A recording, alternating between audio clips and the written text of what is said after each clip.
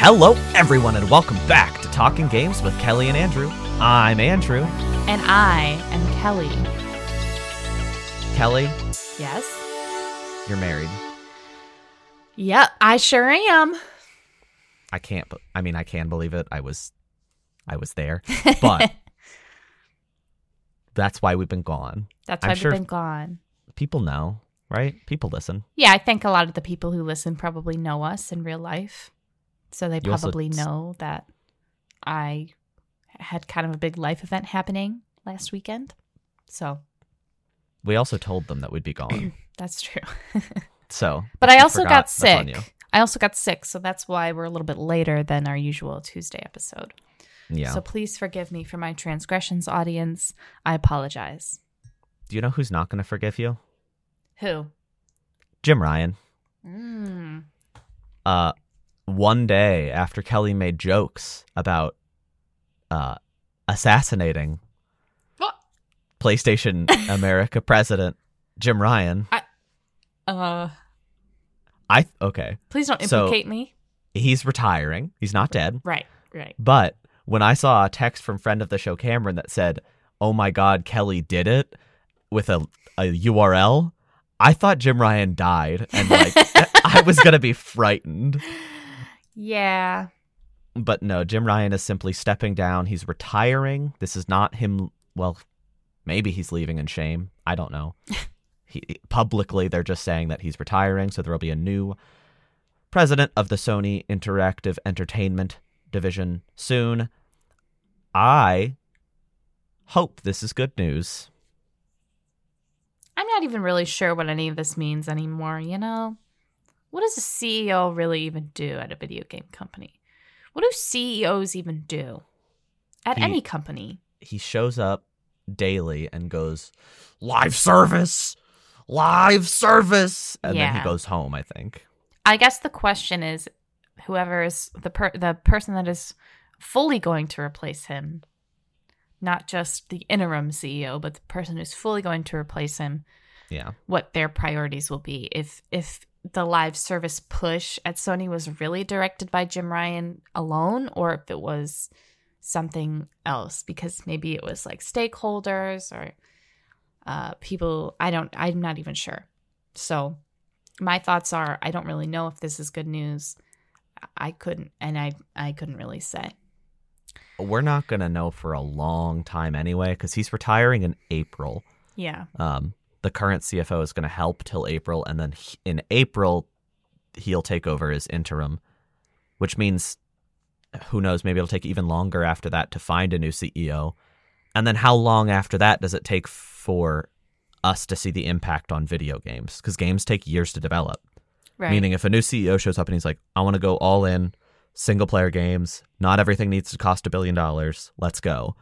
Theoretically, we wouldn't even start seeing the effects of that for at least a few years. So this might not even have an impact until PlayStation 6, which is scary. Yeah. But hopefully it does. We're going to be gaming forever. You know, it would be nice if the PlayStation 6 was better than the 5. Yeah, gamers till death do us part. Kellie, get the wedding out of your head. Sorry. That is what your vows were, though, right? Yeah, actually, that was the closing line of our vows. It was a really emotional ceremony. Until then. And that's when I stood up and I just applauded. And I had to be escorted out. Yeah, it got kind of crazy at the wedding. I won't lie to you guys. Yeah, there's a lot of gaming going on. There was. We had gaming stations so people could play Spiderman 2. It was the same day. It was. You did get roasted a little bit for your gaming habits. Not roasted, but a little bit roasted. People called you a gamer more than once publicly. I know. How embarrassing. During for me. speeches and everything. There is no hiding your gamerhood. I know. Don't I know it? It's a part of me. I'm sorry. I can't hide that. It's ingrained. It's is. truly ingrained. There's no escape. There is not. So, there's not really a good transition into the next story. It's actually very sad. So thanks, Andrew, for making us feel happy and laughing. You're welcome. During the course of our 3-week break, 2-week, 3-week, 3-week break, a lot of layoffs have been announced throughout the industry. Some really big ones include, Epic Games, Naughty Dog, Telltale. I mean, Epic Games laid off 16% of its workforce, Jeez. which is a lot. It's also like hundreds of people, right? Yeah. So That's a lot of people who got laid off. The people making The Last of Us Part 3, there were a lot of layoffs there. Telltale is, well, we were kind of talking about it before the show started. Telltale has been like absolutely gutted. So I'm not really sure what the future of that studio is going to be. As a studio that's already been through a lot, I'm not really sure what they could do here. So yeah, no, I don't think it's that. I don't think that's good. No. So yeah, this is really unfortunate. I feel like there's a lot of layoffs in every industry right now, but I think it's a little bit alarming, the rate at which it's happening, particularly in the gaming industry, especially with the advent of, these sort of like cheap technological, like, oh, you can use AI to do this, and this, and it's just a little bit alarming. Not saying that that's why this is happening right now, but I think you can put 2 and 2 together.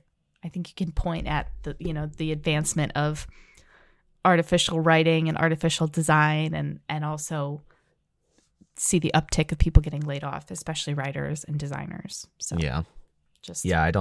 I feel it's just annoying to see because so many of these studios don't need to lay off employees. Like, they're doing well. Yeah.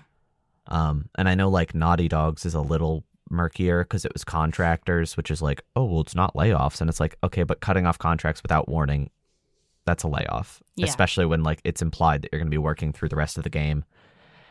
And like some of these don't, like Epic Games was like sweeping across all of their different conglomerates. So it's like it doesn't hit one thing specifically necessarily, but like Naughty Dog and Telltale, it's like that Last of Us multiplayer game is not doing good, I'm sure.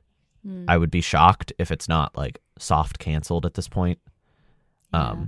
Telltale, I mean, unless Wolf Among Us 2 is finished and they are just like laying off people during the QA phase, which is still very bad, but unless it's finished and like they're just QAing, it's not a good sign for that game. I just can't imagine a world in which that game, which was announced like 2 years ago, is not almost done. Like it, unless they weren't working on it at all, but there was like stuff from inside the game. I don't know. And like, I'm not trying to devalue like the work that people put into video games, because I know that it's a lot, but I think it's very different from a game like, like a big multiplayer game, or like these games that require like really intense, heavy infrastructure. I don't know.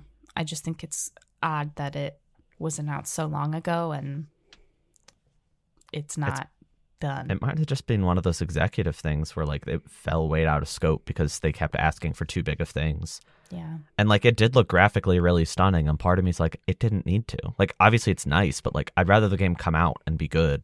And it's so stylized. Yeah. There's just no reason that it needs to be like, I don't know. I don't really understand what's going on with that game, and I fear that I never will. No. I mean, I guess layoffs are just, I don't know, 50% of this show knows something pretty well about layoffs at the moment. Don't worry, it's good for gaming. The audience should be happy. You got lots of free time when you're laid off to game. It might be good for your like mental health, right? Yeah, maybe I get to play games. Yeah. I get to play so many games. That's my new job. Yeah, it's like, who wants to work? We're not put on this earth for the, like, if we're lucky, 80 plus years that we have to work. Yeah. We're put on this earth to game.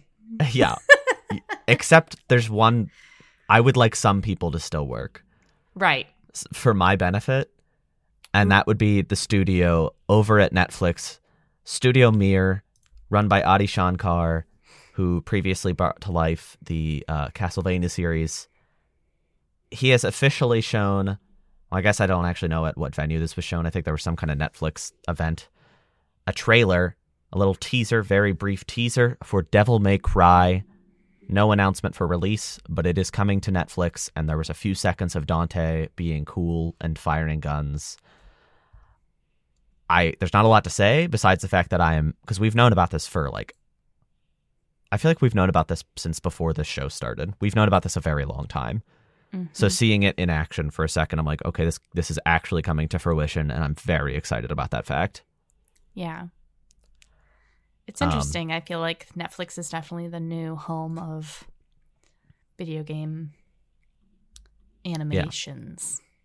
Well, I didn't watch it yet, but there's that Blood Dragon television show, which is like a Ubisoft. It's like loosely based on the Blood Dragon DLC for Far Cry. Yeah, but like Cry? Sorry. Fart Cry. Sorry, I'm sorry. Farting and crying in the Walmart bathroom. But it has like Rayman in it. Yes. As like yes, a mobster. I saw that on Twitter. I saw it and I was like, what am I seeing? I saw a very unique and interesting screenshot on Twitter. Was it him doing cocaine? No. I saw him with Coke on his nose. I saw him eating sushi off of a cow's an anthropomorph. You got this. Big breath. Anthropomorphic? Anthropomorphized cow woman. Uh-huh. I didn't see that. Oh, well. I think I might watch the show out of curiosity. It's only 6 episodes, so. My nose piercing is sticking out. Does anybody know what that's like in the audience? I can't even. You're asking the audience and then kind of showing me through your camera, but I can't see. Sorry. It's just bugging me. It makes me feel like there's a booger hanging out of my nose. Like I was doing cocaine in the bathroom with Rayman. With Rayman. Just for clarity, so I don't get sued, I don't actually know if he does cocaine in the show. Yeah. Don't sue me, Ubisoft. I don't think they would sue you for that. Maybe not. I don't know. You could see Rayman doing a plethora of activity on the internet if you Google it. Yeah. That's what DeviantArt is for. It's in the name. Deviant Art. Yeah. Did you have a DeviantArt account when you were younger? No, did you? I did. Of course you did. I was a purveyor of yaoi. Whoa. Am I allowed to say that? I guess so, but I just wasn't expecting you to talk about pornographic anime content. No, not like that. I wasn't like seeking out explicit content. I just wanted to see Ichigo from Bleach kissing Chad from Bleach. And is that so wrong? Because I did it. I just thought, I didn't realize it could be so innocent. I thought that was like a category of pornography. Well, maybe that's what it used to be, and now it's just sort of classified. It's a big umbrella. Yaoi is a big umbrella, and we can all stand under it. Okay, well, it's now an explicit episode, so I'm going to Google what is yaoi porn. It's yaoi, just boys love, right? That's like what it roughly translates to. Yeah, it doesn't seem like it's a definitive answer, though. Yeah, it sounds like focusing on homoerotic, romantic, or sexual relationships. Well, yes. So I was equal opportunity. I wanted to see all my favorite characters in romantic situations with characters that I wanted them to get with. And DeviantArt was the perfect avenue for that at the ripe, innocent age of like 13. Oh, my goodness. Well, I think a lot makes sense now. You might argue I've been on the internet for too long. Yeah, some things just came together for me about Kelly. Like what? Explain. To continue talking about Castlevania or Netflix animation of video games, Castlevania Nocturne came out a few weeks ago during our break, and they have announced the second season is coming down the pipeline. If you watch the series, that will not surprise you. But you never know. Netflix is pretty good at canceling things. Ooh. Speed review, because I did watch it. Mwah. Mwah. Beautiful. The first half was very slow, and I was a little worried. I was like, this is really slow. Why is it so slow? I shouldn't have doubted them. It was because they were setting up a lot of crazy things. The back half, especially like just the back half of this season, was incredible, and I am so excited for the next season. It was not a particularly happy season because it wasn't like fight the bad guy, win. It was like setting up a villainous force, which means there is no real resolution. It's more of a prologue. And I think it was really bold, really exciting. There were some really unexpected turns. It's interesting to see Richter in this setting because, most people saw him in like Rondo of Blood or Symphony of the Night or Smash, and they just know him as this cool, happy, cutie patootie. But here he's not so cool. He's not that strong yet. He's figuring himself out. He has emotions. Still a cutie patootie, though. Always a cutie patootie. But a cutie patootie with some hardcore trauma. Oh. And he, like, cries and stuff. Oh. Because he's weak. Oh. Well, yes. I can't recommend the show highly enough, though. It was absolutely incredible, and I'm so excited for what's coming next. They set up some really interesting characters. There are some loose connections to the original series, but I think they'll become maybe more tightly wound connections as the series goes on. Because it's so far in the future, there's only so much they can do to connect them. It does take place during the French Revolution, which is very interesting. I did not know that the bourgeoisie was vampires. I missed that chapter of my history books. Well, if you watched Twilight, you would know that also. I have seen Twilight, and I didn't know that. I thought they were Italian. They are. I'm just joking. I'm joking. Oh, it was clearly funny based on the fact that I fact checked you immediately. Yeah. People shouldn't talk to me. But anyway, I highly recommend it. It was incredibly good. I was also very excited by like the representation in the show. Just like the female characters and the queer content were just like very natural, and there were no arrows being pointed being like, look what we did. So like, to compare it to another Netflix show that has nothing to do with games, I just watched the last season of Sex Education as well. And that show has always been kind of progressive, and I liked the last season and all, but like, as a hardcore mega leftist, I love progressive stuff, but the fourth season felt like they were doing it and pointing to be like, look, we did it. And I'm like, you don't got to point. Just let it be, let it happen. Mm-hmm. And I feel like Castlevania Nocturne, as weird as it is for that show to do that better, it did. It really did. Like the content, like the representation is just like subtle, and it's not the focus because the focus is vampires, which honestly makes it better because like if somebody with maybe some more conservative leanings was watching this, they're probably less likely to get mad, and they're more likely to open their mind to it because it's like, oh, this is just a cool character that happens to like, to like what, Andrew? He just likes what cock, does he okay? like? Well, now what? Oh, I say that and you can't carry on? You don't know what to say after that?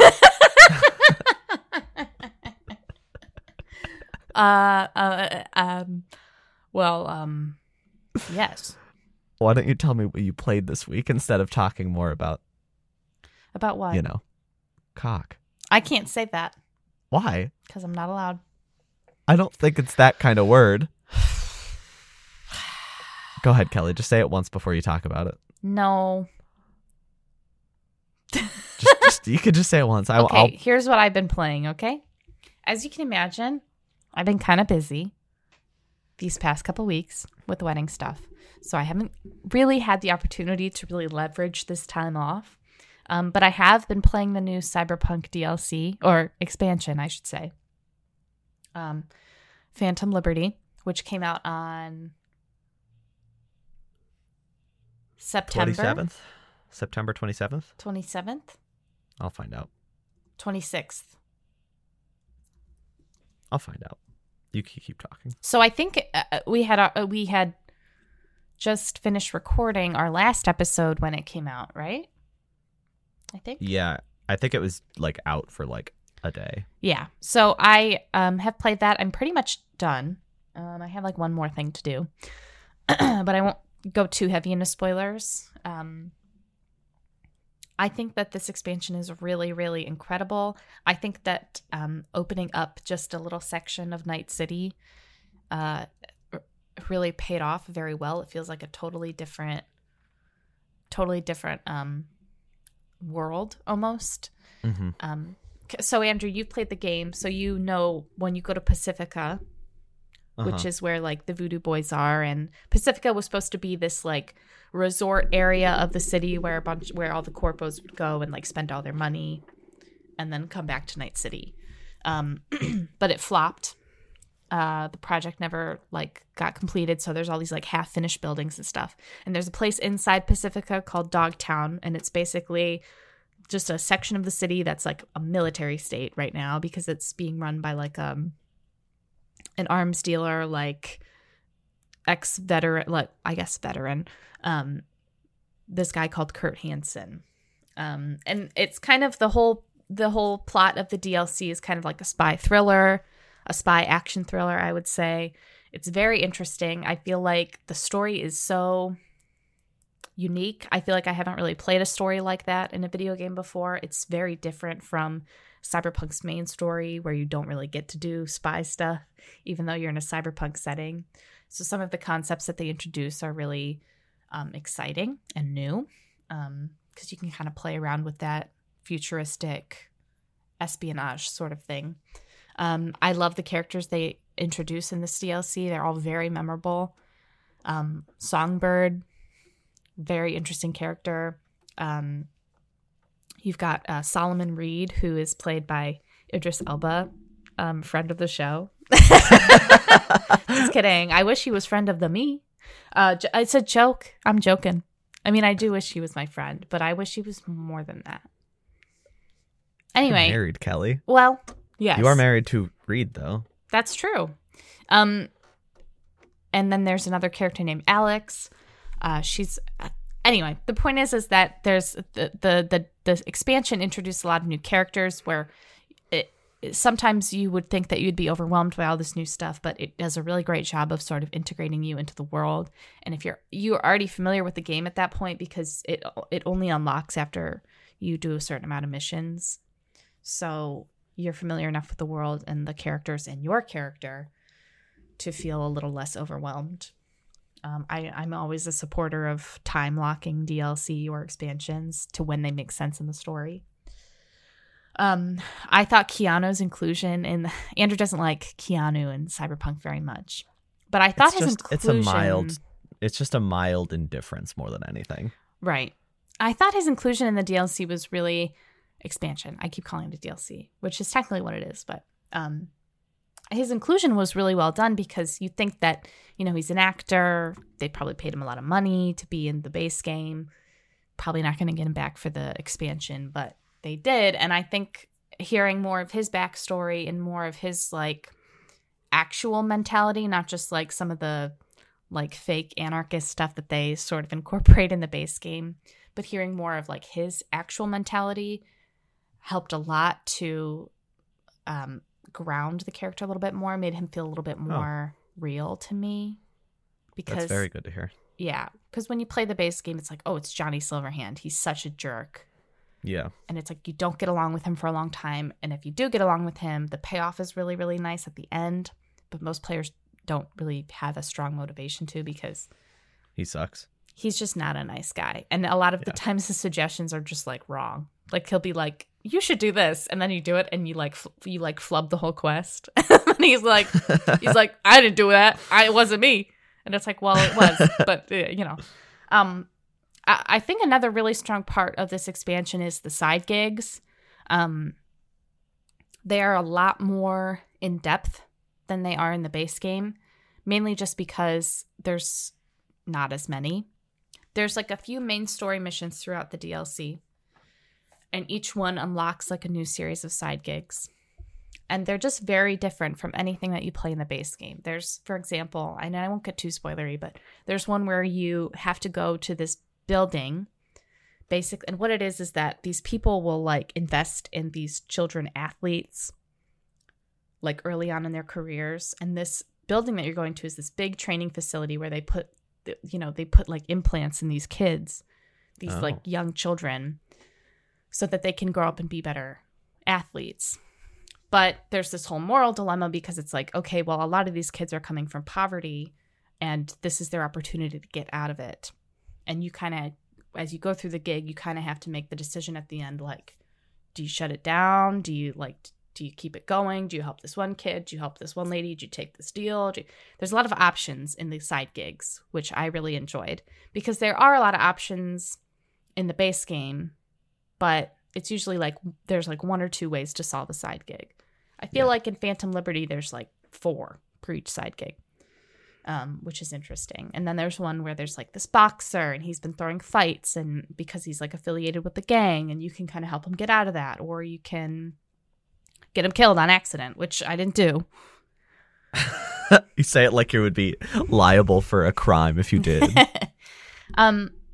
So I highly recommend, if you enjoyed Cyberpunk at all, if you even had like a little smidge of fun playing it, even if it was buggy or whatever, I implore you to try again. Even if you don't play the expansion, there's been a lot of new features added. There's been a lot of smoothing out of the game. They've redone the whole perk system, which makes it feel very new.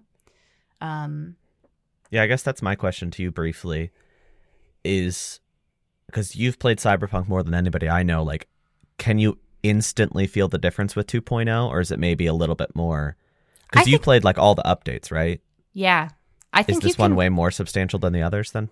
I think, yes. I think the perk system itself is really what changes the whole thing. That's kind of where the 2.0 comes in, is the perk revamp. I think the police AI, that was never really important to me. Like, you're not a crime committer, right? Not really. I mean, your character inherently is committing crime as a mercenary. Yeah. Like, but I'm not like going around like shooting at cop cars because it's like, there's no point. Like, that doesn't net me any money. That doesn't give me the experience that I want. There's no story reason for my character to be doing that. Just chaotic. It's just chaotic for the sake of it. And I don't really know why people wanted that in Cyberpunk ever. I don't know why people were like, I want it to be like GTA. I don't know if the game was advertised as that at any point, but there is a revamped police system that's been sort of worked in. So now, you see police like walking down the street in Night City, whereas before you would just see them like sometimes like in certain like little areas where they'd be around a crime scene, or they'd just be, I don't even remember if you saw them driving around. I don't think they drive so. around Not that now. I can remember. And if you hit them, you get in trouble. Yeah. Speaking from experience. I think those are probably the 2 big things that will set it apart for maybe you or someone else who hasn't played since, maybe like a year or 2 ago. There's a little bit more customization now with like armor and cyberware. So a big part of the game is like you can modify your character with like new like bones basically, or like new, like, oh, you can buy this pair of like augmented legs to jump higher or something like that. There's this new thing called cyberware capacity where basically you can't go over the capacity that you're currently at, which goes up with every level. But you start off and it's really low. It's like 40 or something. And like, let's say you wanted like new eyes. Well, those are worth like 15. So you can only do those. So it kind of like prevents a power creep. So you don't have all this like kitted out cyberware at level 5. Yeah. It makes the game a little bit more challenging. And it makes more sense in like for lore purposes. Because in the lore of Cyberpunk, if you have too many modifications to your body, you are at risk of going into cyberpsychosis, which is basically just like your body and your brain they can't connect together, and you go into psychosis, which is actually a big plot point in the animated series, and also a big plot point in one of the quests of the game, where you basically have to go around and help a bunch of people who have gone into cyberpsychosis, and you can either kill them or get them help. So, do you see any influence? I mean, the timeline wouldn't make a ton of sense because Edgerunners was kind of recently in the grand scheme of things. Do you see any Edgerunners influence here, though? Or would you say they're pretty distinct? Yeah, definitely. I mean, there's like references to the Edgerunners characters in the game. Oh, wow. I guess that's not that crazy. But... I won't say what they are because I think they're kind of spoilery, but if you... Edgerunners is a prequel, technically, right? Yeah. Okay. So if you explore, then you'll find those references. There's a part of the game where you go there for a side quest, and you see a bunch of different... I don't want to say anything. All right, I don't want to spoil here's what the I'll say. All right, we have 15 seconds when I say go. So audience, if you want no spoilers, just hit the skip 15 button. When I say go, I'm going to ask Kelly a very fast question, and then she only has 15 seconds to answer. So it's going to be spoilery for Edgerunners. All right, go. So everybody died in Edgerunners. Mm-hmm. So it's just references to them existing. If you go to if you go to like the graveyard area, you can see their names. And like little like quotes pertaining to the characters and like little symbols for them. So it's very referential. Yeah. All right, spoiler free. We're good. I just there's also like a perk. This is not a spoiler. One of the perks is like David. His, like little thing, and then one of them is Lucy. I never watched the animation. Don't come for me. You didn't? No. Okay, you should. It's good, but it's better than Cocaine Raymond. Right. Raymond. Raymond? It's called a Raymond. Everybody loves Raymond. So yeah, I would highly recommend, like I said, if you even liked Cyberpunk just a tiny little bit when you first played it, I would recommend playing it now. And if you have the extra money, I would definitely recommend getting Phantom Liberty. It's been a lot of fun. You get to spend a lot of time with Idris Elba, and that to me is enough. I mean, I don't even need anything more than that. If it's just me and him going for a drink, if it's just me and him talking at like a railing about like our lives, that's fine with me. I would pay $30 for that. You did pay $30 for that. And I did. And I do it again. And I do it again. This one only requires a quick answer, but last question from me. I played Cyberpunk in 2020? I played it last year. I played it in like February of 22. If I turn on my game, I'm going to get this DLC at some point. I'm not going to say when, but at some point. When I turn on my game, is it going to be very easy to get into the DLC as somebody who hasn't played the game in a long time? Like, will the game be like, hey, DLC over there? If I load up my okay, so it's very obvious. Yeah, I think if you are at a certain point in the game, it'll open up to you. Yeah, I mean, I don't know if you're starting a new character or what. No, I'll just start from where I was, so it'll be right before the final sequence. It'll be easy. And all the Phantom Liberty quest markers have like a specific Phantom Liberty icon that you can see. Okay, so you know that you're doing DLC. And Dogtown is like, it's different than Night City. When you go there... Do you have to like load into it? You kind of load into it. You go into like a wall and then it does like a scan thing. I think it's like a hidden loading screen. But you'll absolutely know that you're in Dogtown. It is so different from Night City. It kind of reminds me of like, do you remember the movie District 9? Did you ever see that movie? I'm familiar, but I didn't see it. It's kind of like that. Like it's futuristic, but it's like there's a lot of like, it's like kind of a, I mean, you thought Night City was depressing. Dogtown is very depressing. Yeah, I'll be playing it, especially after your review, but I just don't know when exactly.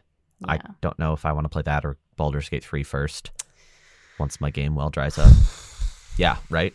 That's really tough. I would say maybe Phantom Liberty first because it's definitely shorter. It will not take you as long. It will not take you as long. And it's just a different vibe than Baldur's Gate. If you play Baldur's Gate first, all you're going to want to do is play Baldur's Gate for like a year.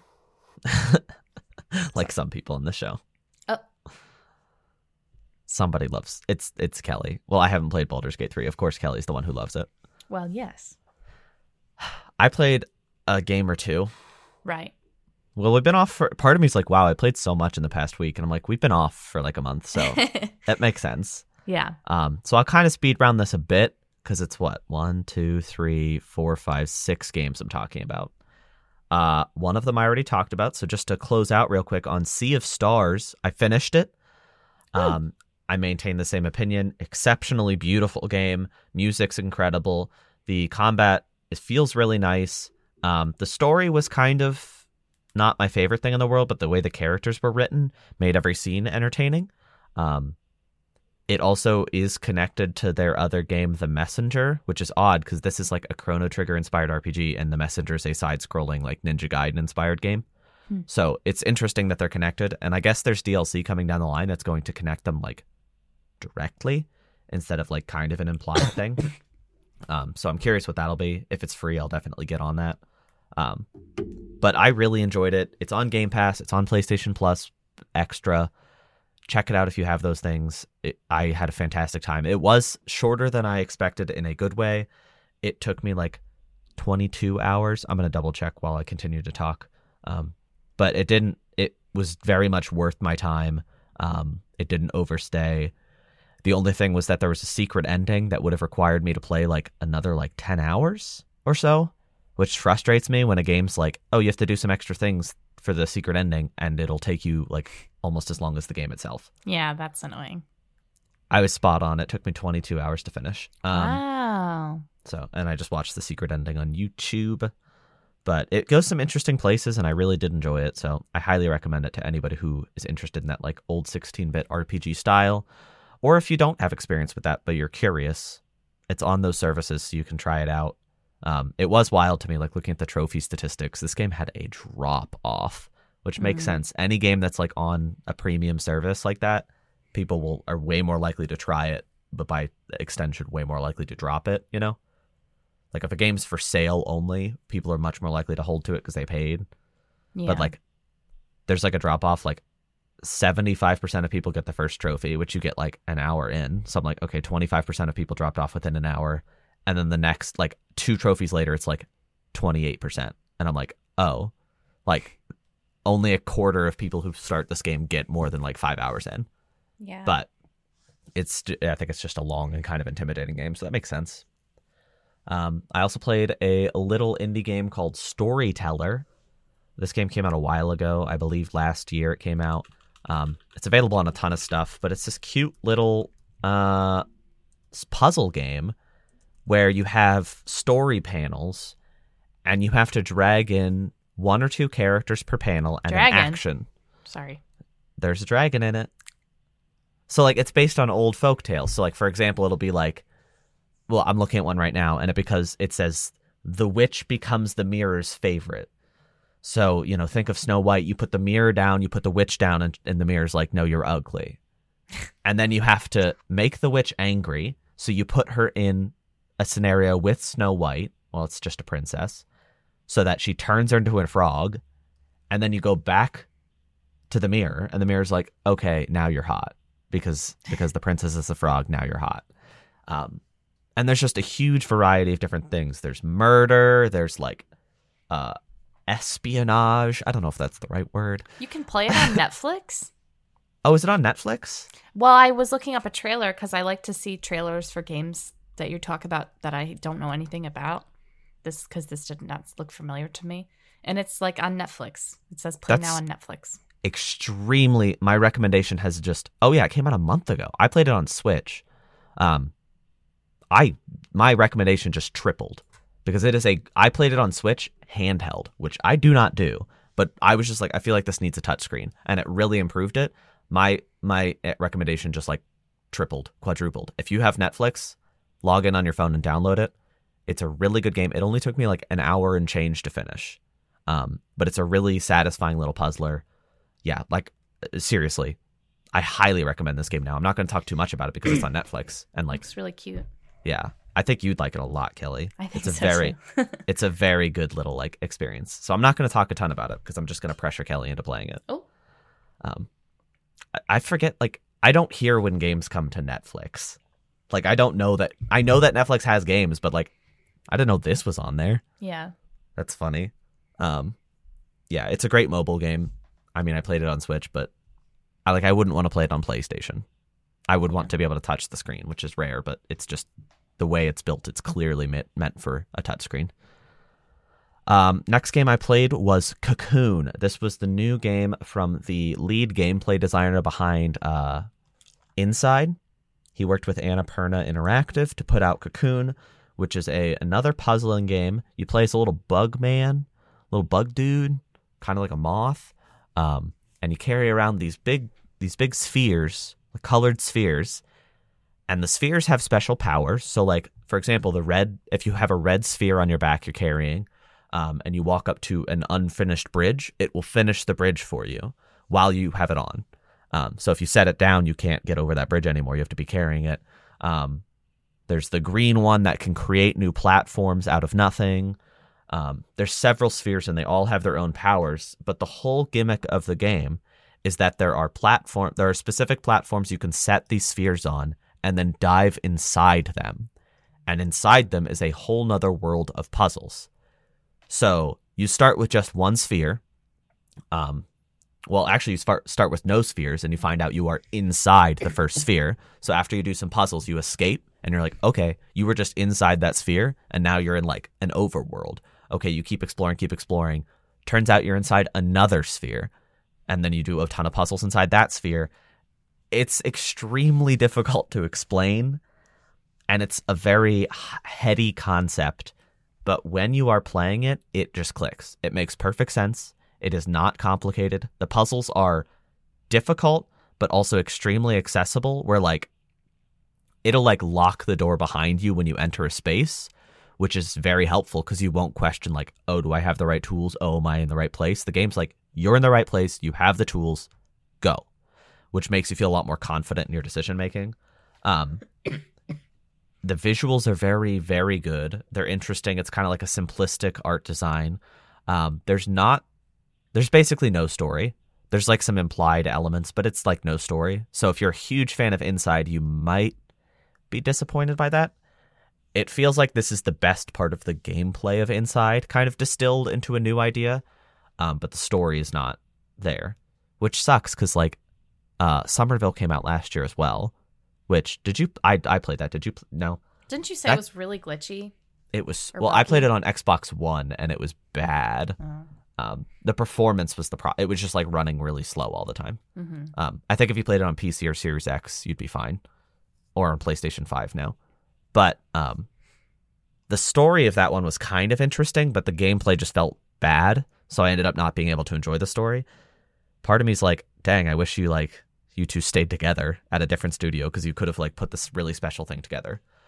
The thing about Cocoon is that, you know, when you're playing a video game, the gameplay usually comes first, you know? This game doesn't have many story elements, but the gameplay is so incredibly satisfying.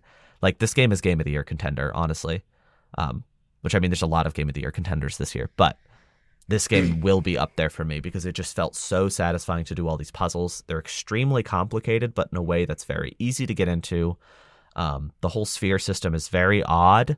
It's something you would never think is, like, that sometimes it just gets so layered because you have, like, 4 spheres at some point and they all have worlds inside them, and sometimes you need to be diving worlds within worlds within worlds to make something happen. Like, you could be, like, 3 or 4 layers deep, and it gets very complicated, but it's still accessible. I don't know how they did it. It's just, like, mastery of game design here. Truly mastery of game design.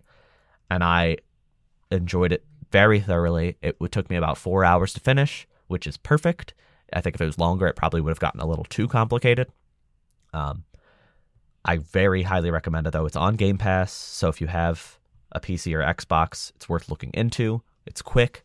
The main character is super cute. It's also fast.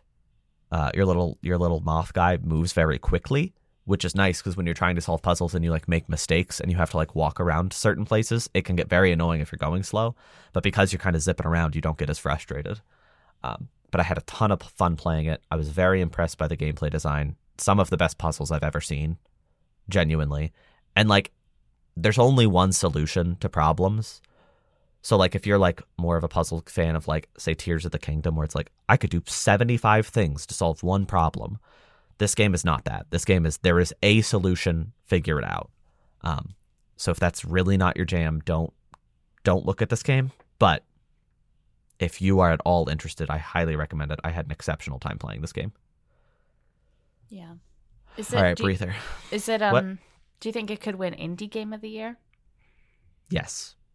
Yeah. I mean, Sea of Stars and Cocoon, I finished both of them very recently, and they're both contenders at this point. What other indie games came out this year? I googled indie games 2023, and it showed me Stardew Valley. Well, yeah, I don't know. People were trying to say Baldur's Gate 3 was technically an indie game. What? There's just no way. No, there's like that hundreds of people that worked on that game.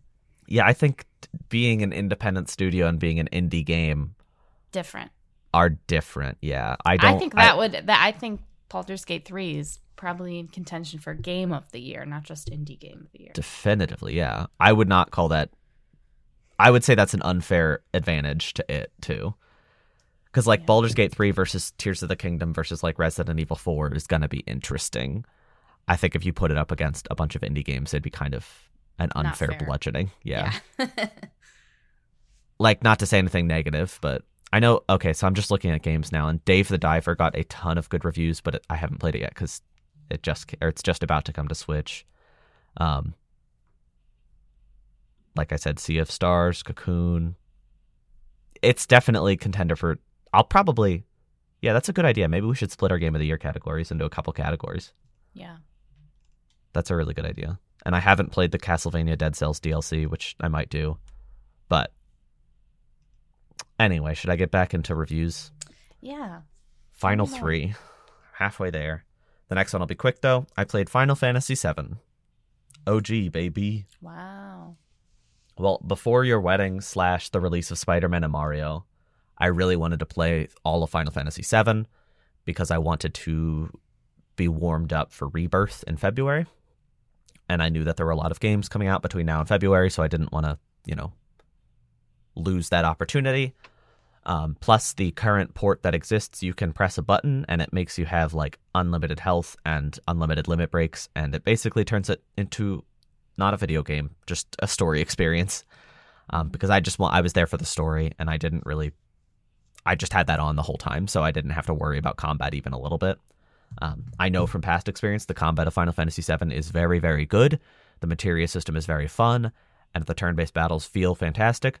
I did not experience that this time because I had it 3 times speed and just mashed X to use limit breaks forever.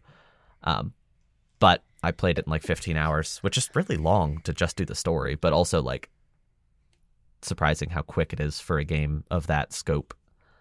I had a great time though. Not going to say a ton. Rebirth's right around the corner. I played that. I'm going to watch all the cutscenes from the other games. I watched the movie. Advent Children?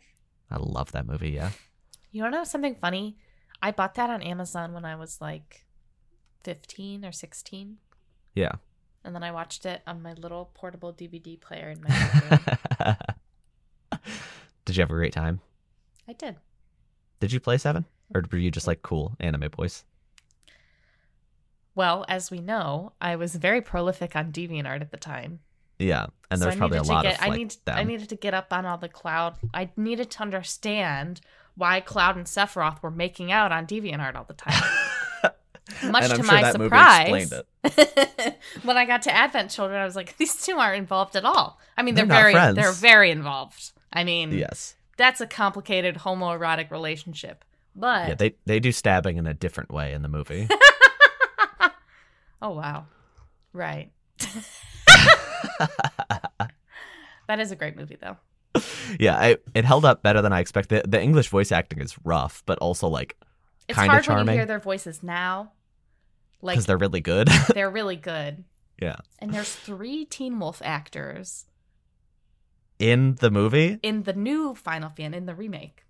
Oh, okay. That's funny. Isn't that interesting? That is very odd. Sephiroth, Cloud, and not Biggs. Yeah, Biggs. The one Charlie Sheen. Biggs. That's Wedge. Oh, wait, Wedge no, I'm having it backwards. Wedge is Hunter from Breaking Bad, which is why I don't know why. You mean Badger? What did I say? Hunter. Who's that? Hunter from... No, he is Badger. Who's Hunter? I don't know. There's no Hunter in Breaking Bad, right? I don't think so. Okay, Badger from Breaking Bad is... Wedge in Final Fantasy VII Remake. Is the guy that looks like Charlie Sheen. And sounds like him, yeah. And he's from Teen Wolf. And is Well. Kelly's back on DeviantArt for him. Okay, sorry. Anyway, the movie was very good. The first half is kind of rough because it's a lot of voice acting and talking. But the action in the second half, like, wow, it really holds up. It's incredibly fun to watch. And it is funny because, like, the CG is not as good as the new game looks in real time, which is hilarious. But it did make me very excited because I think some of the elements from Advent Children will probably weasel their way into this remake trilogy. So that I'm excited to see. Especially like some of these characters that were kind of interesting but badly acted, I think could be done a lot of justice these days. No fault to the actors. They were just acting in a very 2004 anime way, which didn't fit like the semi-realistic look very well. But alas, I highly recommend playing Final Fantasy VII. It's also on PlayStation Plus. If you don't want to, though, play Remake. You'll be fine.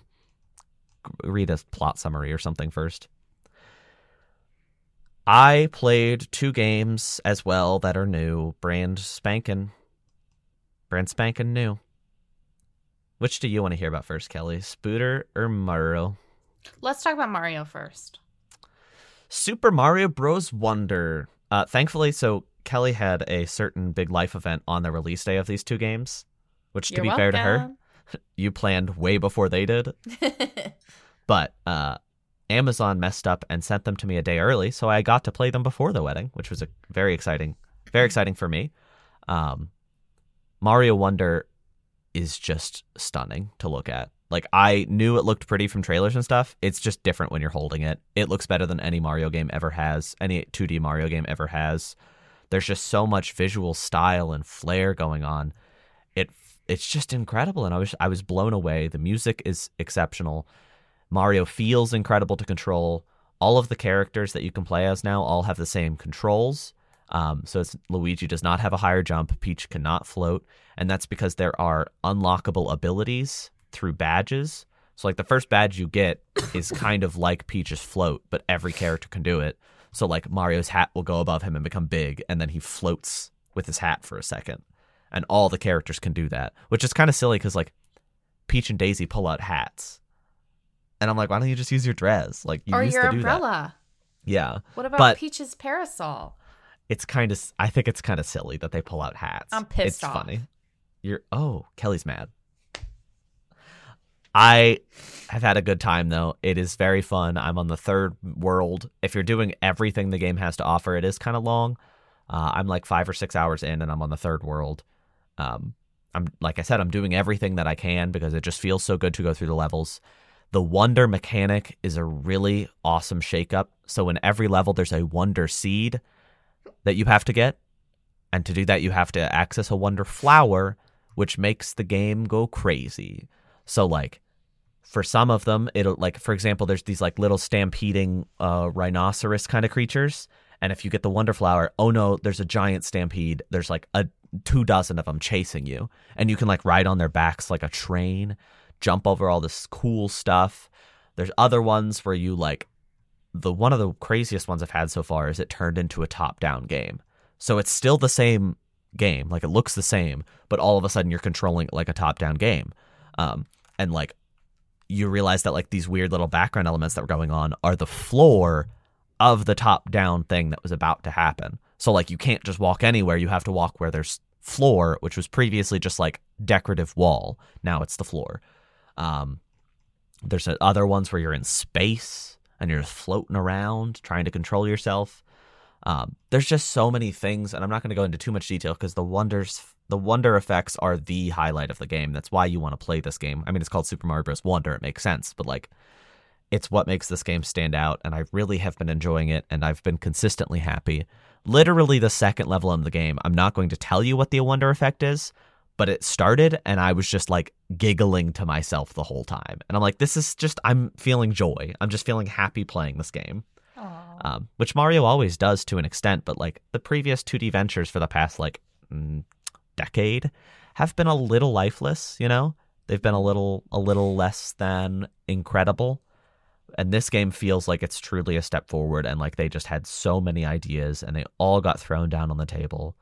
I heard the exciting news that Koji Kondo, the music the director of the music, suggested a wonder effect where Mario just turns into a live action person. That didn't make the game. That didn't make the cut. So wow. Just thought I'd let everybody know that Who there's would no. it have been? Do you think? I don't know if they thought that far ahead necessarily. I do know that idea did get left on the cutting room floor though. Man. So, but there's so many things going on, and I'm like less than halfway through, but I just love picking it up and playing for a bit. And like, it's the kind of game I don't love to binge. I kind of like playing like 3 or 4 levels and then being like, okay, I'm done, and then come back later. So that's why I'm not further. Whereas the other game I played this week, far more bingeable, Spider-Man 2. I was trying to think of the theme song, but I can't think of it. How's this? Keep going. Right? Yeah, but I was trying to think of the Spider-Man PS4 theme. What about when he goes... when he's shooting webs? Can you do that one more time so I can understand it? Oh, okay. I understand what you mean now. You know? Yeah. Wait, I got it. Na na na na na na na na na na na na na na na na na. Don't copyright strike us. I like that I'm just sitting here looking for the Spider-Man PS4 main theme song, and Kelly's just keeping us entertained. You know, I just like to have fun, you know? I just like to get silly with it sometimes. Sometimes you just gotta get a little bit silly with it, you know? I can't sing it anyway, it's fine. It's just kind of orchestral, but you recognize it when you hear it, so I give up. Spider-Man 2 came out on PS5. This game is starring Miles Morales, Peter Parker. You can play as both of the Spider-Men. You can switch between them freely as you see fit, as long as you're not locked into like a story mission with one of them. If you know anything about Spider-Man on PS4, you know what's up. It's an open world game set in New York City. Tons of side content. Story is fun, quick. I'm like 7 hours in and I'm halfway through the main story already. Granted, I haven't been doing a ton of side content, but I have heard that in about 25 hours you can have everything done in this game, which for me is a good thing because I don't like games that overstay. And that's for 100% completion. Heck yeah. That's great.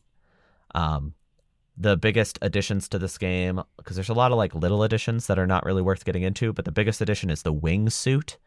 So while you're flying through the air, you press triangle, boom, freaking flying squirrel up in here. And you can zap through, go really quickly, and it adds a lot to the traversal, which is mine and probably a lot of people's favorite part of the Spider-Man games, I guess, is the traversal itself. Swinging still feels incredible, but having this new tool in your belt adds a lot. And I've been enjoying just getting around the city a lot. I have not used fast travel once in my like almost 10 hours because it just feels too good to go around.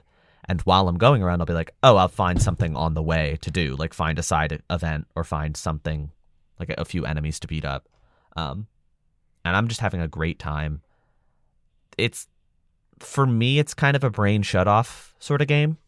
The gameplay loop is pretty simple. The combat's pretty straightforward in a lot of ways. But that doesn't mean I'm not enjoying it a lot. The story is good. As I said, according to PlayStation, I'm 52% of the way through the game. And basically, like, none of the stuff from the trailers has happened yet. Which is weird to me. What about the big part where you're, like, with the water? Remember? There was, like, a big gameplay segment that they showed us at. No. Oh, wow. Although I had a part of that might have been like cut together different. No, but I haven't seen that specifically. No. And like I haven't seen a certain big creature man yet. Right. He's on the back. I haven't seen Venom yet. Which is weird because he's in all the marketing. He's on the back of the box and stuff. He was used to announce the game. Yeah. I haven't met him yet. That's kind of messed up because anyway. That was the point. But they're also, like, from what just, like, the past 2 story missions I did, it feels like the story is starting to kick off. It was sort of slow to start, but the gameplay itself was so satisfying, and like these characters are very well acted. They're cutie patooties, both of them. Spider-Man's new design has fully, well, I should say Peter Parker's new design has fully grown on me, because I know they changed him quite substantially with the remaster on PS4, or technically on PS5. I'm now okay with him. I think he was really ugly when the first game came out, but like I just got used to him. So now him looking a lot more Tom Holland-esque, I'm okay with. I think Yuri Lowenthal knocks it out of the park. He's one of those voice actors where like when I start something and it's him, it takes me a while to get into it, because I'm like, it's just Yuri Lowenthal. But like once you're in the thick of it, you kind of forget.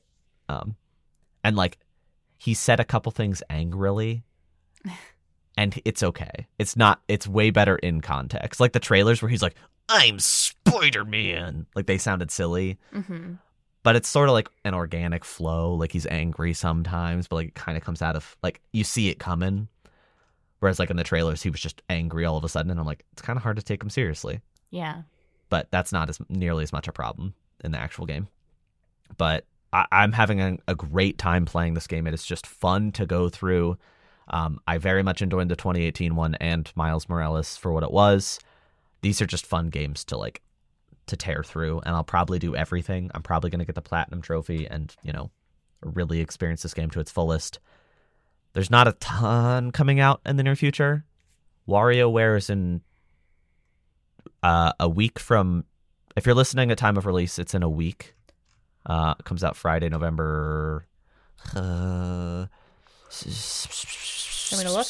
Friday, November 10th? 17th? Oh, let me see. I think I might be wrong. 3rd? No, 3rd, yeah. Okay, so it's out in a week. After the release of this episode, it's a week. Thank you for the applause. Because I knew Mario... Yeah, I already have it. Well, I don't have it. I have it ordered. And then Super Mario RPG is 2 weeks after that. Call of Duty comes out in the middle of that, if that's your jam. Avatar comes out this year. Did you forget about that too? That is coming out this year? December 7th. Okay. That'll be the last big game of the year, because then the next things don't start again until like January and February. Yeah. So. Wow. But yeah, I'll definitely be playing a lot more of this. I don't think WarioWare's a long game, so even if I'm still working on Mario and Spider-Man, I can step away for a few hours. Yeah. Are you getting WarioWare? Of course. We'll have to play it together. I forgot they have they have that co-op mode. Isn't it like couch co-op? Yeah, there's no way it's online. It's Nintendo, and it's WarioWare. Get It Together, right? Or no, Move It. Move It, yeah. Because Get It Together is the one that came out like 2 years ago, right? Yeah, it's September of 21. Let's see. I know it has co-op. I just don't know if it's online. I would be mode. shocked if it was online, but... No, I don't think there's an online mode.